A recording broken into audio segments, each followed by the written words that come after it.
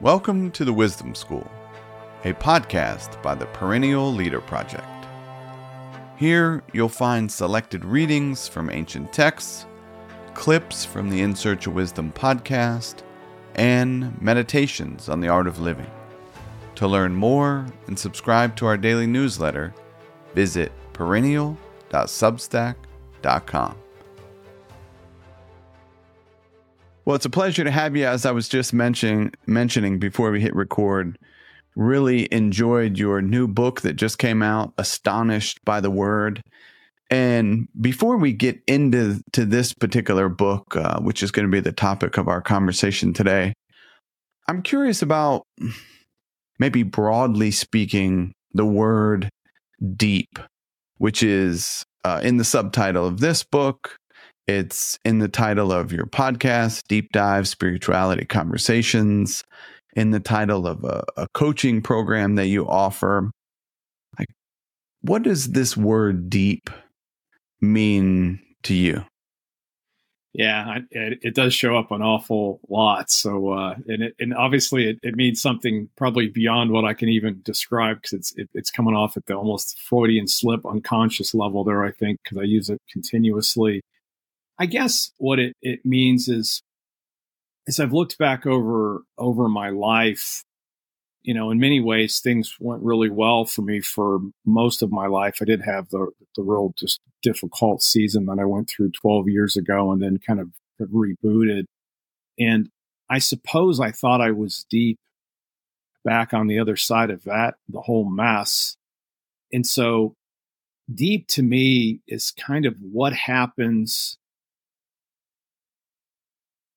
to what you do with your life after you think you already sort of know a lot of stuff, and you realize that you really didn't know half of what you knew. And so at some level, deep is choosing to move past superficiality and to own one's whole life, the good parts and the bad parts.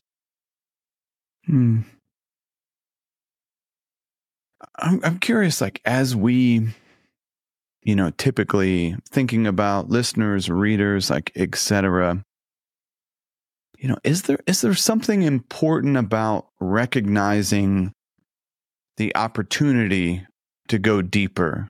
Like, is it an infinite thing that there's an opportunity there, or is that not how you think about it? No, I literally do think of it as infinite. Basically, where I am, and this is where my Christian faith directly comes into this. The God who I believe in, the God, who that I think the scriptures reveal is at God's core, and the scriptures do teach this, love. And by definition, God is infinite, beyond all understanding. So our greatest thoughts, our best theology, it's just scratching the surface on who God is. But the one thing we do know is that God is love. And as a correlation to that, or an implication of that in the scriptures just teach it, like our response back to this infinite God of love is to love God and to love our neighbor as ourselves. So when I think about deep, at any point, like most people really aren't going to disagree with that affirmation. We should love. They might not say you should love God, but no one's going to disagree. Love your neighbor as yourself, except actually truly evil people would push back on that. But well, what does it mean, right? So how do you model yourself after something that's infinite? Well, obviously that's impossible as a finite person, and even in all eternity. I just imagine that being in this life that we get a taste of now is like, I live in Florida. Well, even in Georgia, you're not too far from the ocean. We can go to the ocean, but to me, that's the metaphor. Most of us live our whole life on the shore or maybe on the beach, but God's inviting us to get in the water. And, getting in the water, literally, you can just step down to the shore and then get in deep enough that the waves just kind of get in and out by how the waves go. But if you keep moving into the ocean, eventually you're going to get to the point where you're going to go under. And to me, that's the deep surrender that God invites us to. A life of faith is just getting in the ocean, but I think God wants us to go deeper. And so I just imagine the rest of my existence, whatever that means, on this side of eternity. And if there is an afterlife, which I do believe there is, on that I'm literally just going to be going deeper and deeper in this ocean of love. And that, my job basically now, and to make this take its out illustration, then, is how can I open up my mind, my body, my heart, no nook and cranny to what God really wants to bring in me, which is a deep surrender to love. And so when I think of deep, I'm just trying to share with other people the ideas, the questions I've asked myself, the things that I've experienced, the practices and spiritual exercise, if you will, that I think have helped me to grow way past where when I was younger, would have ever thought was possible. And again, the trick with that at the same time is a caveat. I'm a Methodist, and in our heritage, we have this doctrine called holiness of heart and life. It's the idea that you could fully surrender to God, and we can use this language of perfected in love. But what I've noticed is the more I've opened myself up, I used to think of myself, this sounds kind of badly, but I'll just say it. I used to think of myself as, maybe I really was living a holy life, but I've noticed as I've done all these practices that I probably am living better than I ever have, but we, of course, let everybody that knows me affirm or deny that. While simultaneously, I feel dirtier than I used to be, and I'm not confessing sins here, but it's that idea as you approach infinity, you'll always need the grace that comes from infinity. And that's, I believe God is that source. I don't know if that connects, resonates, but that's how I would think about eternity growth and what this whole deep adventure is all about. Nice. You brought us in the deep waters there. 7 minutes in. I love it. It's a beautiful thing. And I want to maybe come back in a few moments to this, like deep surrender to love. And you're talking about opening. But you mentioned briefly that Augustine quote that maybe inspired or, kind of starts off the book. Could you say a bit more about that opening passage of the book? Yeah, and it comes from a little book that Augustine wrote. We use it at the seminary. The theology department uses it, so I picked up a copy. It's either called On Christian Teaching or On Christian Doctrine in English. You can find both titles because it's it would have been written in Latin, so it's just how you translate. So, but it's a book on that Augustine's teaching. He was he was a master of rhetoric, so it's his book where he sort of talks about a lot of things. It's kind of a rambling book, but he's trying to talk about what it means to actually read scripture and interpret it. He was a bishop around 400 AD. And he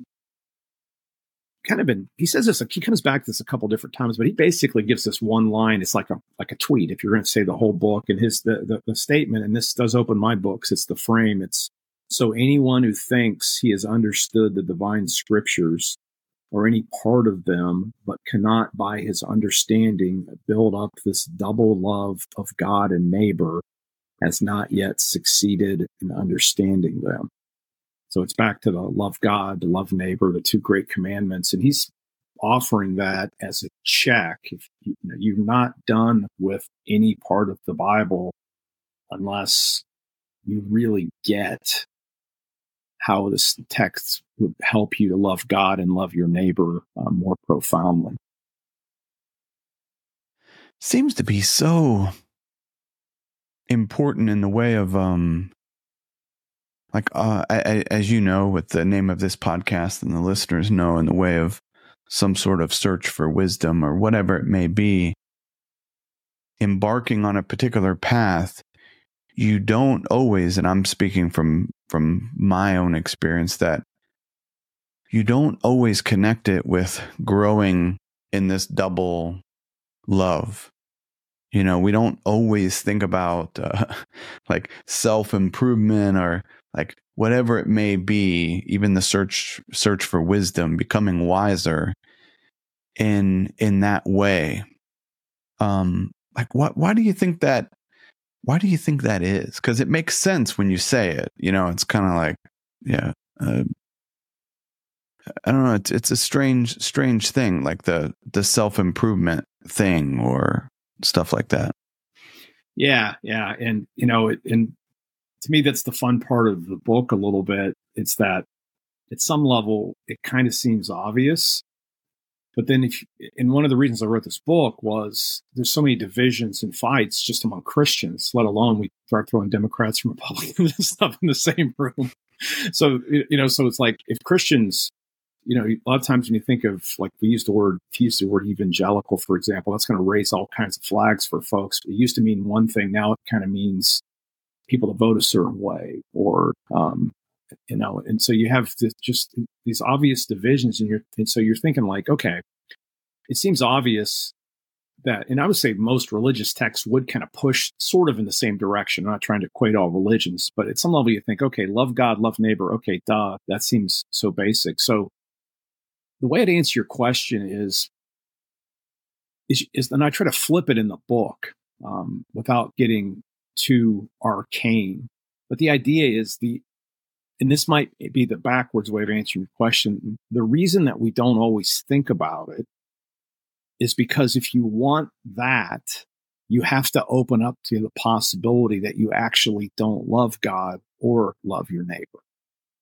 Or it's really subtle, and maybe you think you do, but you get 50 people around and they're suddenly saying stuff about you because you have all these blind spots. So this book is really about, okay, here's an obvious growth path that if somebody lived that way, there'd be no objections, because who wouldn't want to be around somebody that literally, believes in something bigger than themselves? I'm not talking about firing up an inquisition because of that, but like literally that you're accountable beyond yourself, and that your life is about treating other people with the same amount of love that you could have for yourself. I mean, that would be a beautiful world, I think, if we lived there.